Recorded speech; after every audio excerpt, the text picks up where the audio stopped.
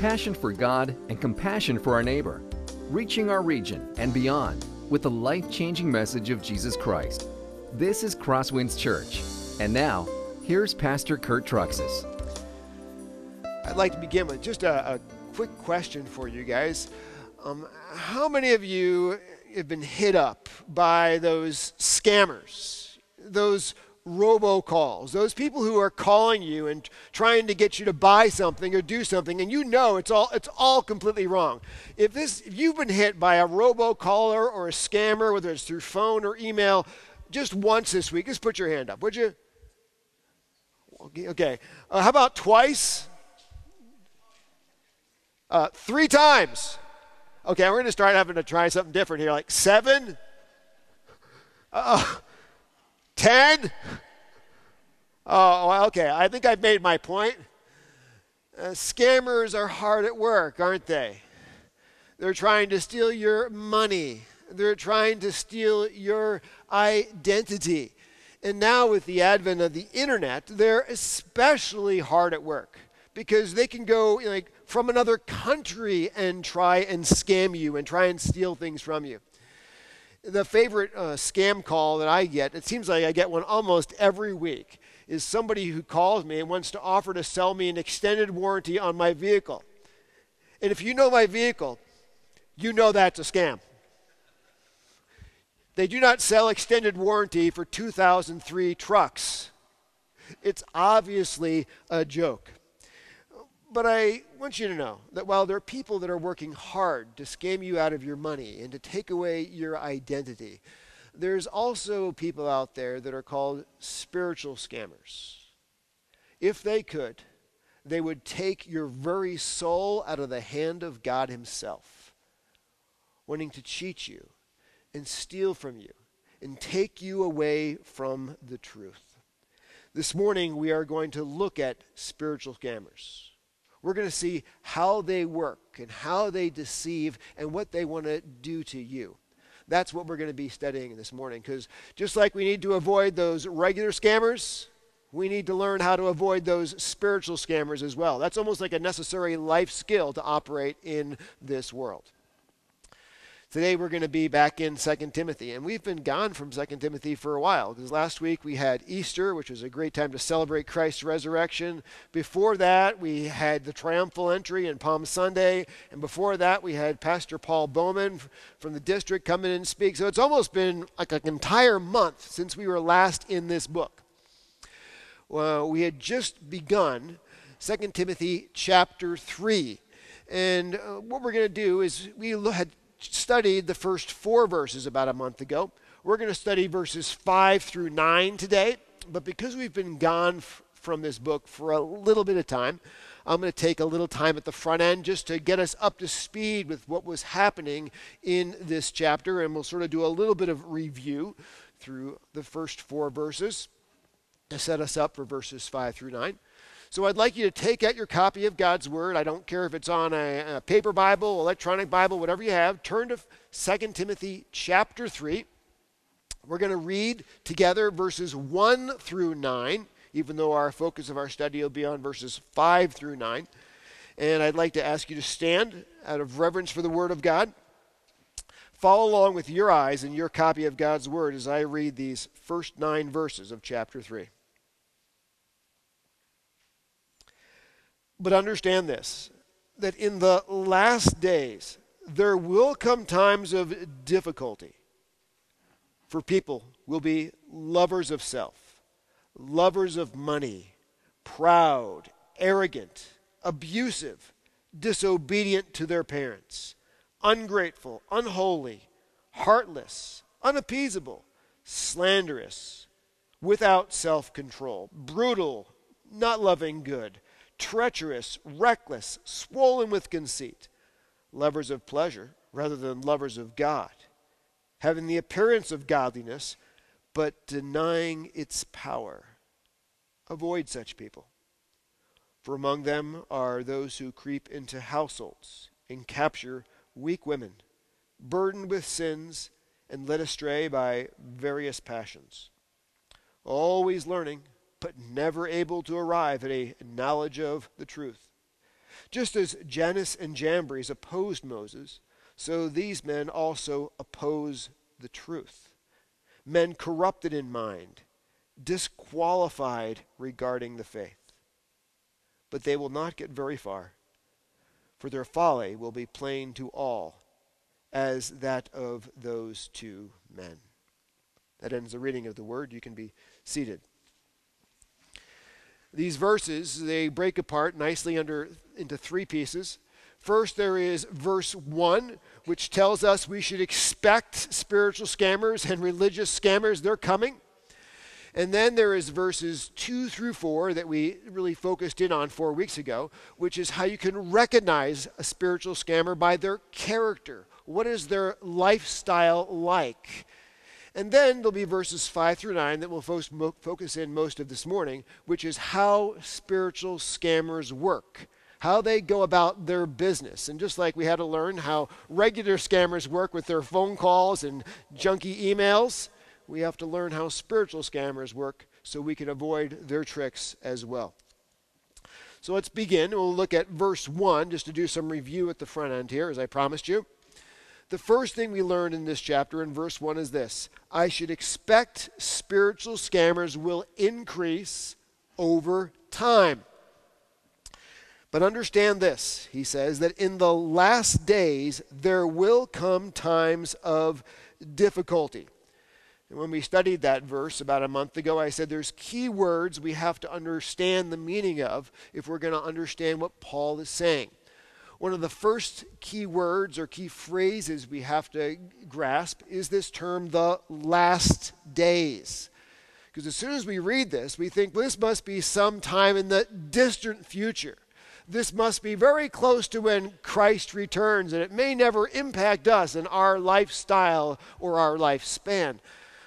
But that's not actually the proper way to understand this. In the Bible calls the last days the entire period of time from Christ's first coming until Christ's second coming. That means that today we are living in the last days. And just to demonstrate that to you, I gave you two little parts of Scripture that tell us that we are living in the last days. For instance, Peter in the book of Acts, he says this in Acts chapter 2, verse 17. The situation here is the coming of the Holy Spirit on the day of Pentecost. And the Holy Spirit comes, and Peter says this is fulfilling prophecy. And here's the prophecy he says it's fulfilling from the book of Joel. That in the last days it shall be, God declares, that I will pour out my Spirit on all flesh. And your sons and daughters shall prophesy, and your young men shall see visions, and your old men shall dream. And Peter says this prophecy is being fulfilled today in the coming of the Holy Spirit. In the last days, Joel says, this is what will take place. So according to this verse, the coming of the Holy Spirit at Pentecost took place during the last days. In addition, we see something very similar when you go to the book of Hebrews, chapter 1. Long ago, and at many times and in many ways, God spoke to our fathers by the prophets. But in these last days, or it could be translated, but in the last days, he has spoken to us by his Son. According to the writer of Hebrews, when God stopped speaking to us through prophets and started speaking to us through his Son, that means we are in the last days. So this verse very much applies to us because we're in the last days now. And what does he say about these last days? In the last days, he says, there'll come difficult times. And then you must understand this word difficult. It means hard. It can mean dangerous. In the last days, from the first coming of Christ to the second coming of Christ, it'll be difficult times for Christians. It'll be very difficult times for followers of Christ. The other thing we learned, and it's a very key thing to understand, is the word times. He'll say there will come difficult times. You need a little Greek to understand this, but that's okay. We're not afraid of these things. In the Greek, there are two different words for time. There's the Greek word chronos, from where we get our English word chronological. It means the simple consecutive passing of time, with no moment is different than another. It's just like you staring at your watch after you started the timer. It just sort of goes. But there's another word that is used for time. It's the Greek word kairos. And kairos means significant time or important time. Sometimes we would use it for the term seasons of time. For instance, we have good times called summertime. And then we have tough times. We call it winter time. They're both time, but they're difficult. They're different. Some are pleasurable and some are difficult. And what Paul is saying is that in the last days, in the time that we live now till Christ return, there will be difficult times, difficult seasons. So sometimes there'll be great opposition for Christians in Christ. Other times there'll be less opposition for Christians in Christ. And then it'll go back up and there'll be more opposition, then there'll be less opposition. We should expect that. That is the way it'll be until Christ returns. And we may not always know when it's going to change. Who would have suspected that 2 years ago that massive churches in California would not be meeting this morning because of a stay-at-home order? Who would have expected that 2 years ago the Supreme Court in our land, just this past week, was hearing a case to allow in California whether 3 families can get together in a home for home worship or if that's an illegal gathering? Who would have suspected that? Expect those times will come suddenly and difficultly, and then they'll go away. And so it's a sort of a zigzag graph. The other thing we need to know, and this comes from a little bit later on in the text, we haven't studied it yet. Paul also says this: while evil people and impostors will go from bad to worse, deceiving and being deceived. So the idea is these spiritual scammers and impostors who will oppress God's people won't just come and go, but they'll get more and more over time. So this will be a graph that continues to climb. It gets worse. And this is Paul writing 2,000 years ago. Think of how many scammers and deceivers have come since then. Think of how many spiritual scammers and deceivers are around now. And in your children's generation, and in your grandchildren's generation, guess what? There'll be more. Oh, at times it'll feel like it's going to get better because it'll decline for a while, but then it'll come right back up. That's just the way we should expect life will be until Christ returns. Then we get to verses 2 through 4, which we won't spend much time on because we spent time on that at length about a month ago, but I should mention it. He says this: I can recognize a spiritual scammer by their love for themselves. And it begins this in verse 2. For people will be lovers of themselves. And that was the first quality that headed a long list of qualities, 18 total qualities that define the character of what spiritual con men look like. And lovers of self, it headed the list, because this is really a Stoic vice list, if you call it that, and it also defines the general character of everything in the list. People who are lovers of self will have all these defining qualities about them. Let me just look at some of these. They will focus on themselves and loving themselves, not on loving their neighbor and serving their neighbor. Instead of loving people, they'll be known for using people. They'll be known for loving money instead of loving God. They'll be known for their boastfulness and arrogance rather than their humility. They'll be abrasive towards others instead of patient with others. Instead of honoring their parents, they'll be disobedient to their parents. They'll be ungrateful. Remember this? They won't send thank you notes. They'll be unappeasable, unwilling to compromise in a conflict. He says they'll be brutal, not gentle. All of these kind of qualities flow out of a heart that is filled with love for self. The sewer pipe of a self-loving heart. So those are the character qualities that we can recognize in a person who is a spiritual scammer. Now let's move on this morning to the way these spiritual scammers work. So we can focus on understanding how they work so we can avoid their techniques in being led astray by them. And that's what we're going to do today. So point number 3, how do spiritual scammers work? The first thing we learn is this: they peddle hollow religion. Verse 5, having the appearance of godliness, but denying its power, avoid such people. Spiritual scammers have the appearance, he says, of being a godly person. Some other translations say they have the form of godliness. The Greek word is morphos here, which means form. You ever heard of the English word metamorphosis, which means to change form? Well, that's where we get the English word metamorphosis from. The idea is these guys have the shape of godliness, the appearance of being godly, but the truth is it's all just a hollow shell. There's no spiritual substance in them. There is no spiritual life in them. In fact, they deny the very power of God that is the only thing that can change life. See, folks, the only way that your life can change, the only way that my life can change, is not by the form of godliness, sort of like a form of worship.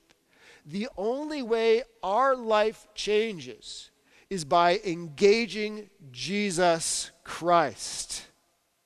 Jesus is the one who changes our hearts. Jesus is the one who changes our life. 2 Corinthians 5:17 says Jesus is the one who makes us into a new creation.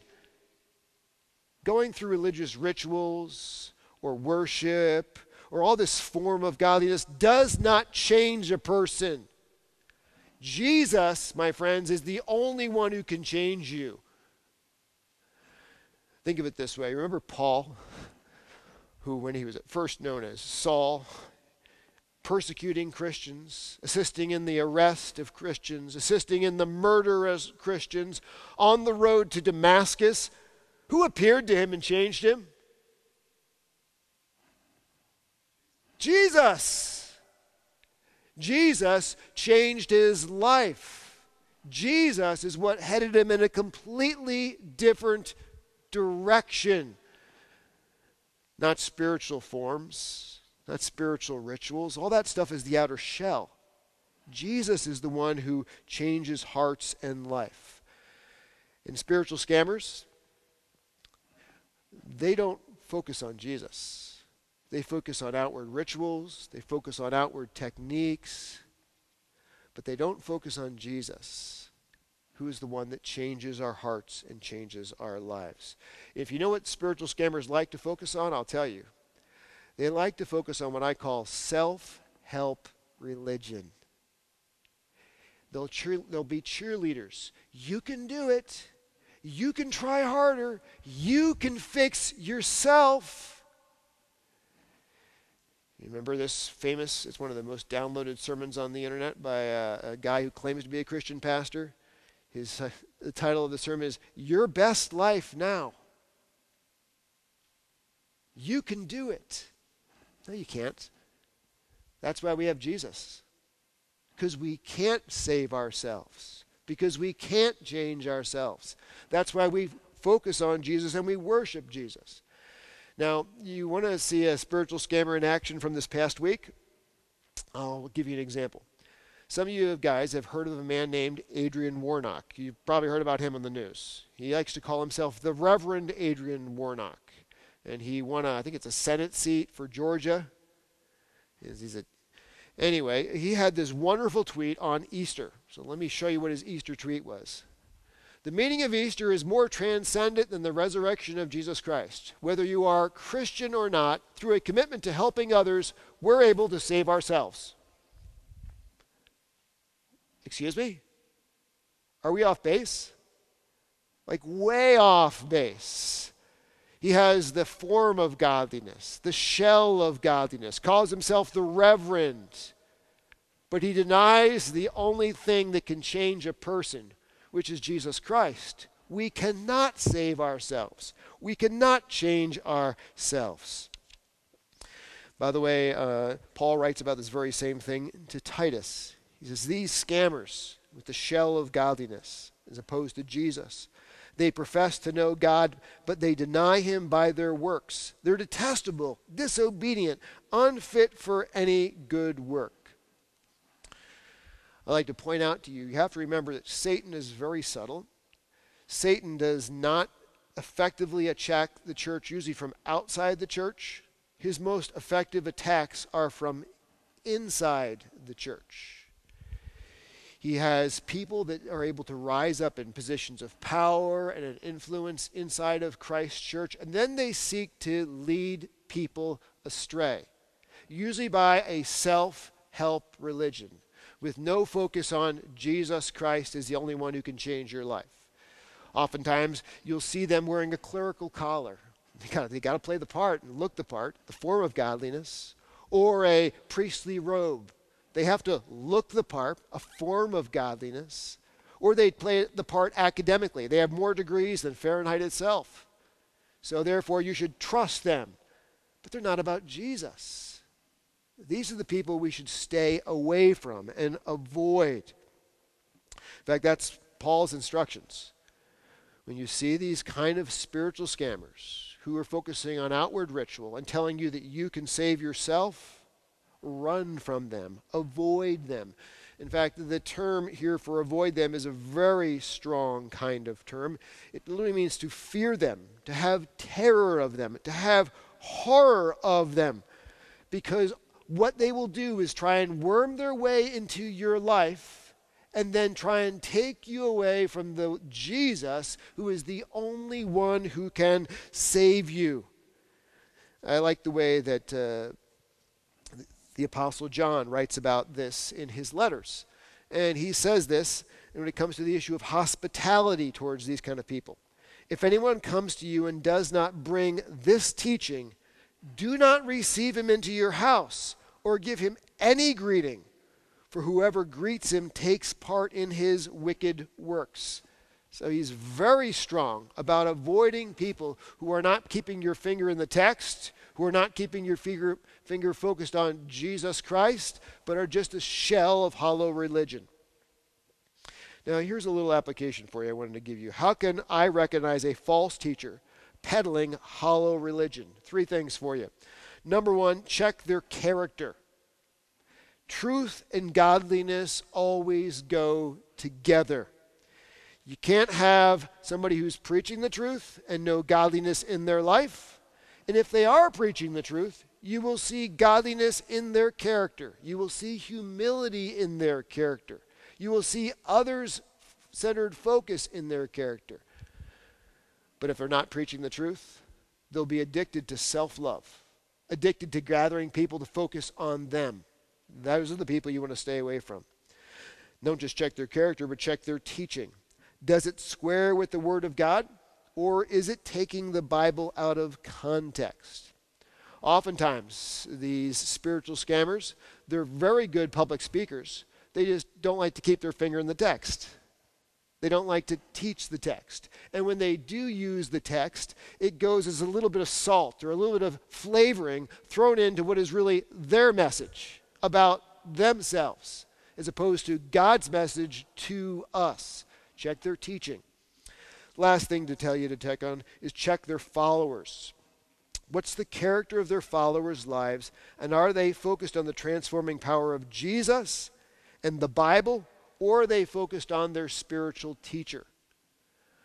A good spiritual teacher will point you to Jesus, and when you're with your friends, you'll talk about the Word of God, and you'll talk about the transforming power of Jesus Christ in your life. A bad spiritual teacher will leave you talking to your friends about what a great speaker that pastor is, what a great person my leader is. They don't change you. Only Jesus changes you. So, we've seen that we can recognize spiritual scammers because they have a form of godliness, but they deny the substance of Jesus Christ itself, which is the center and the changing power. The next thing we learn is this. They like to prey on the weak. Prey on the weak. Verses 6 through 7. For among them are those who creep into households and capture weak women, burdened with sins and led astray by various passions, always learning and never able to arrive at a knowledge of the truth. So these guys, you recognize them, these scammers, because they want converts. And the first thing we see about them is they creep into households. This word creep, it means to wiggle, or it means to worm. They get into households not by coming and telling you up front what they're really all about. They come under the guise of something else. But then when they're in there, then all of a sudden they seek to develop a relationship with the people, and they seek to slowly lead you astray. They're very dishonest by the way they do things. And the other thing we see is it says the word in here is capture. I'm going to talk in a moment about how they like to capture weak women. But I want to focus just on the word capture, because in Greek, this word capture means literally to take a prisoner of war, to enslave you. That's what the spiritual scammers are like. They sort of get into your house. They try and earn your trust. But it's not really because they're about being on your side. They're not about helping you focus on Jesus. They want to enslave you, take you away, and have you worshiping and following them. It's the way they work. Now, who is their primary target? He says here, their primary target, the favorite one to go after, are weak women. Literally, the Greek here is little women. And by the way, that is not a statement of their literal stature. That is a statement of their character. And before we get into this too deeply, so there is no misunderstanding here, because we live in a very pro-feminist society, he is not saying that all women are weak. There are many women who are strong in character and who are very godly in character. But he is saying there are some women who are weak, some women who are vulnerable, some women who are easily led astray. And those are the ones the spiritual scammers love to prey on. Those are the ones the spiritual scammers like to go after. Now, how does this work? In this particular society, the men were usually working during the day. Many times there was women who were still home alone, and they didn't have television or the internet. So not nearly as much fun to do at home when you're stuck home during the day. What these guys would do, these spiritual scammers, is they would go house to house during the day, knocking on doors. They would sort of creep their way, remember, wiggle their way, worm their way into these households to women who are lonely, women who are vulnerable, women who just want somebody to talk to. And then they begin to earn their trust. And then they begin to take them away, sort of capture them, as it were. This is the way these guys like to work. And by the way, nothing has changed, has it? You ever seen some of those guys who are spiritual wackos with their programs on television? What time does it air? In the evening hours when everyone's home? In the daytime hours, when maybe there's women at home with nothing better to do than watch the television. Jehovah's Witnesses, when do they like to go door to door? In the evening hours when the men are around? No, usually during the daytime hours, looking for a woman who's vulnerable, lonely, wants somebody to talk to, that they can get inside their house and worm their way in and wiggle their way in and try and earn their trust and deceive them away. Isn't this the same way that Satan tried it in the Garden of Eden? Let me see if I can get Eve. Let me see if I can worm my way into her heart, try and take her away and destroy the entire household. Now, there's a couple of things he tells us about the particular kind of weak women that these men like to prey on. They go after women that are morally weak, he says. These are women that are burdened down with sins. Women that are filled with guilt, women that are filled with shame, women that are filled with regret of their past. These are the kind that spiritual scammers like to go after. A woman who is filled with guilt and shame and regret of her past, what she needs to hear is the gospel. She needs to hear that Jesus loves her. She needs to hear that Jesus died for her and to take away all of her sin and separated it from her as far as the east is from the west. And no matter what she has done, that Jesus loves her and will not turn away from her. That's what she needs to hear. But spiritual scammers don't tell her that. They come in and say, well, I can tell you what the answer is. Follow me. I'm the one who will be your hero. I'm the one who will lead you to freedom. And I'm going to give you a whole bunch of things that you need to do. And that's the way they like to prey on these women. Instead of the gospel, spiritual scammers present themselves as the answer because they're in love with themselves. We learned that earlier. The other quality of the women they like to go after is this. Paul says, women that are led astray by various passions.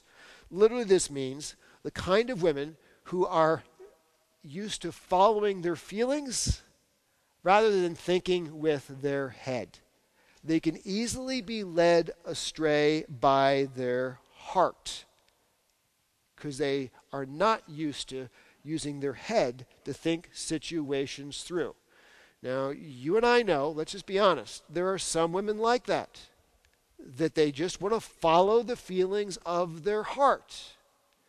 That's the favorite one for a scammer.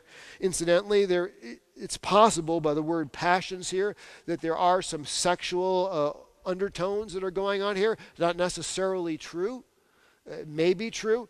These scammers are trying to, in some ways, use their be seductive towards these women. We don't know. But either way, what's very clear is they prey on women who follow the feelings of their heart rather than want to follow the intellect of their brain. Also, it says they go after women, he says, that are intellectually weak. And he says that by saying the women who are always desiring to learn but never able to arrive at knowledge of the truth. These are women who love the latest spiritual fads but have never graduated to the point of saying, you know what I need? I don't need the latest conference. I don't need the latest book that my girlfriends are reading. What I need is Jesus in my Bible. They've never graduated to that particular point in their life, which is really the truth. It's like what you need is pure milk, the Word of God.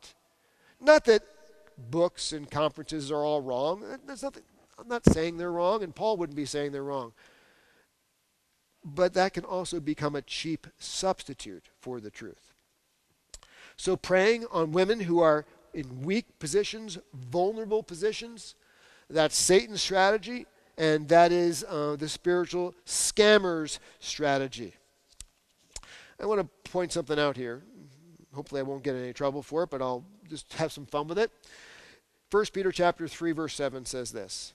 Likewise, husbands, live with your wives in an understanding way, showing honor to the woman as the weaker vessel, since they are heirs with you of the grace of life, so that your prayers may not be hindered. Peter says that a wife is the weaker vessel. That does not mean the inferior vessel. Understand this. A weaker vessel. The idea here is that needing some kind of protection. And by the way, I realized that just recently. My daughter's in track, and she likes to run, and I think, according as a proud father, that she runs really fast. And I was impressed with her times on the 200-meter dash and the 4x400. I'm like, man, she is fast. And then I saw the guys. And boy, are they fast. They are much faster than my daughter is or than my daughter ever will be. She's not an inferior vessel. She is just by nature of the way God built her, a weaker vessel. Now, as I was thinking about this, I remembered my grandmother, and I haven't told you much about her. My grandmother on my mother's side, her husband passed away before I was born, so she was a widow, and she lived by herself in her house until she passed away.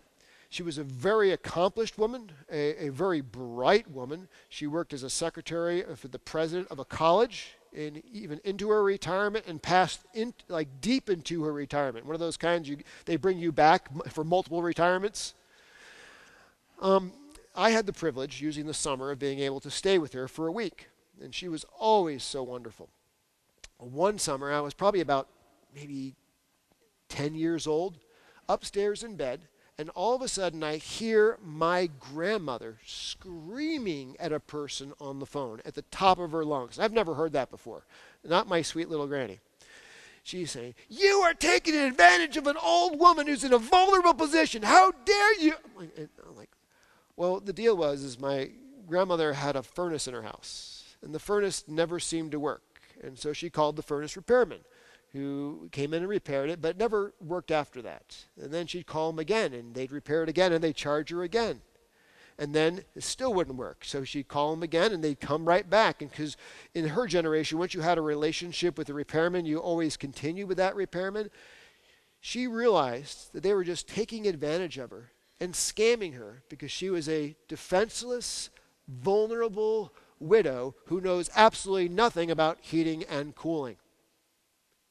And she was angry, and they were taking advantage of her. Now, she's not an inferior vessel, not at all, but she was in a vulnerable position, in a position of weakness, and she needed protection from people who were taking advantage of her, who were the scammers out there. And folks, I think that's true. Husbands, you need to protect your wives if somebody is trying to scam her.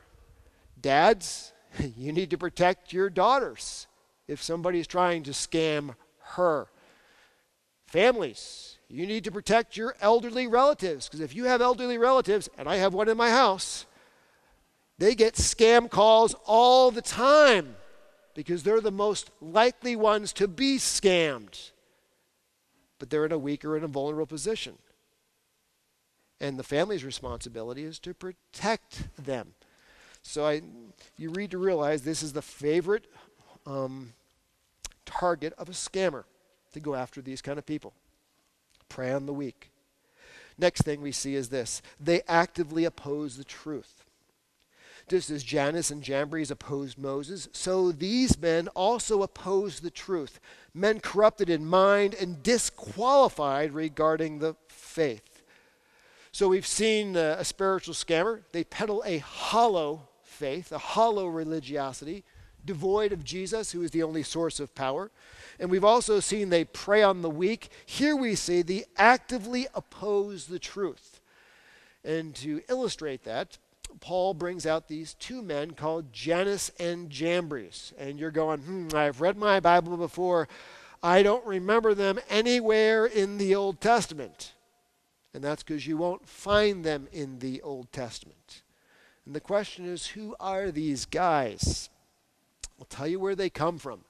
They come from the Jewish Targums. They come out of Jewish tradition. And here, the Holy Spirit, by inspiration, has inspired Paul to bring their names into inspired Scripture. So at least we know their names are true, and the particular part of their history that he is going to illustrate here is biblically true. We don't know if everything about them is true, but we know that at least a slice of them is true. Here's who they were in the Jewish Targums. Remember when Moses went to Pharaoh and said, "Let my people go," because God was taking the Israelites out of Egypt? Remember Pharaoh's magicians who opposed Moses? And in fact, even Pharaoh's magicians did the same kind of miraculous things that Moses did. Remember, Moses threw his staff on the ground and became a snake. But then Pharaoh's magicians did the same thing. And thankfully, Moses' snake ate the other ones. Jannes and Jambres, by the Jewish Targums, were two of the chief magicians of Pharaoh who opposed Moses to Pharaoh's face and to Moses' face, and they did this counterfeit demonic magic to at least begin to counterfeit or copy the beginning of the miracles that God did through Moses. But you know the rest of the story. They couldn't keep up. They couldn't keep up with all that God was about to do. So that's who they were. A little bit more about Jannes and Jambres, because in Hebrew, their names became synonymous with seduction and rebellion. Jannes literally means seduction.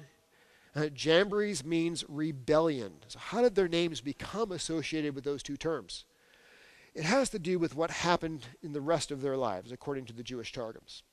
When the Jews went out of Egypt triumphantly, apparently Jannes and Jambres pretended to become Israelites, pretended to convert to the God of Israel, and followed them and went out with them. And they followed along in sort of a covert manner with the Israelites until Moses went up to Mount Sinai to get the 10 Commandments. Remember, he was gone for a long period of time, and then we find that God's people rebelled mightily at the base of the mountain. According to the Jewish Targums, the two men were instrumental in leading this rebellion and the building of the golden calf, besides Aaron: Jannes and Jambres, which is why their names have become synonymous with seduction and rebellion, and that's what they mean in Hebrew. Now, in the golden calf incident, they were eventually destroyed, is what the Jewish Targums say. Now, I don't know if the golden calf incident is right or true, but I do know that they were part of the magicians that actively opposed Moses. I'd like to make a point for you here. They're on the wrong team. They're a scammer. They're seducers and rebellers. But they were able to do counterfeit demonic manifestations, weren't they? Did you realize that spiritual scammers today, false prophets, they may do things that look like acts of God? They may speak in tongues. They may have bogus miracles. Things will actually change, and they'll say, "This is the reason you should trust me, because of these miraculous signs." No. You follow somebody because of Jesus, not the miraculous signs. And just to prove this to you, look what it says in 2 Thessalonians chapter 2, verse 9 through 10. "The coming of the lawless one is by the activity of Satan, with all power and false signs and wonders," like Jannes and Jambres before Moses, "and with all wicked deception for those who are perishing, because they refuse to love the truth and so be saved." One last thing to give us here. This is the encouraging part. The progress of false teachers is always more apparent than real. But they will not get very far, for their folly will be plain to all, as was that of those two men. This is the good news. There's a lot of spiritual scammers out there, like Jannes and Jambres were in front of Moses. But the good news is spiritual scammers will not get very far.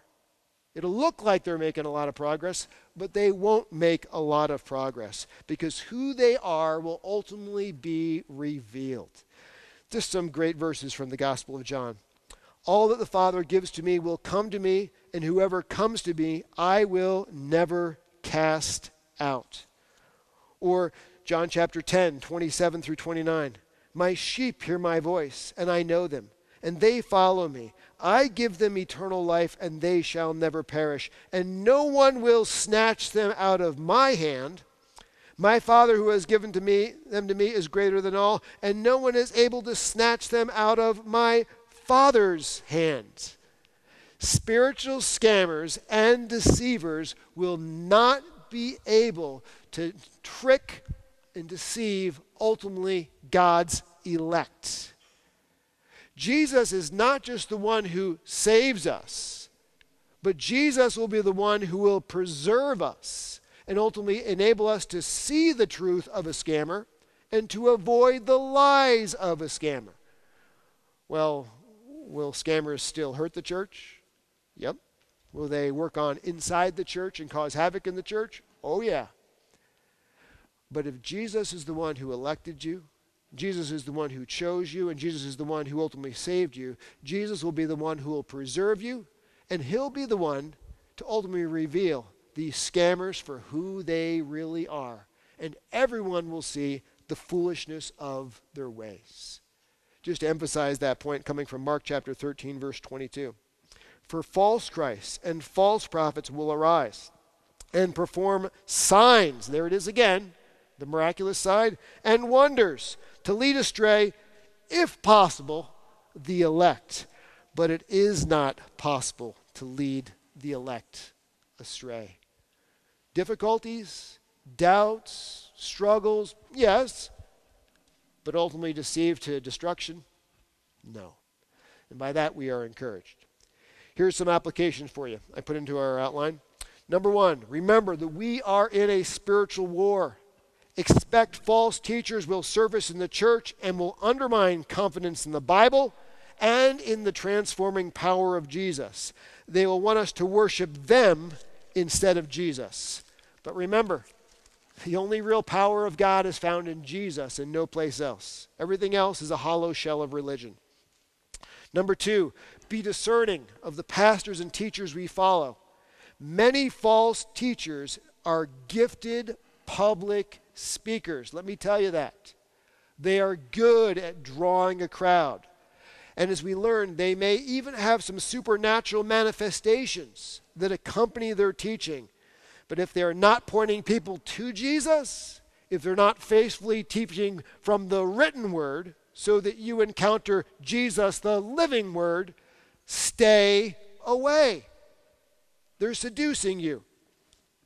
Number three, holiness helps us discern truth from error. False teachers' favorite targets are people, as we learned, burdened down with sin.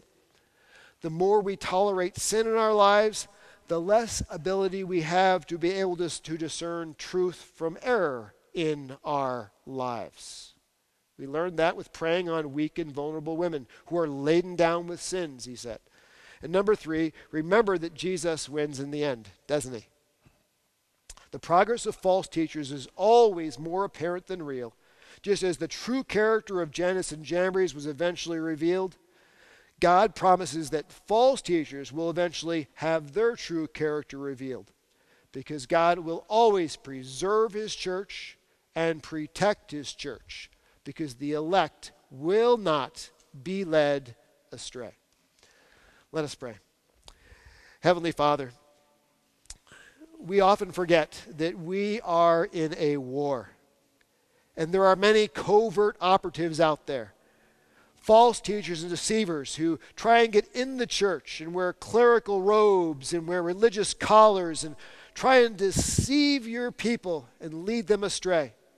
Lead them away from you, Jesus Christ, who is the only one who can change us and the only one who can sustain us. I pray that at Crosswinds, we would always be like a beacon on a hill, pointing people to you, Jesus, preaching faithfully the life-changing power of the gospel and the transforming message of Jesus. I pray that we would always have our finger in the text, because the Word of God is what you use to produce life and sustain life in us. Make us a discerning people, so we are careful about the teachers that we follow. Not just following those who may be gifted speakers and gifted at playing on our emotions, but may we follow those who turn us and teach us about you, Jesus, because you're the only one who can change us. We ask this in Christ's name. Amen. This has been a presentation of Crosswinds Church. More of Pastor Kurt's sermons can be found online at christtoourculture.com. Thanks for being with us, and may God continue to enrich your life.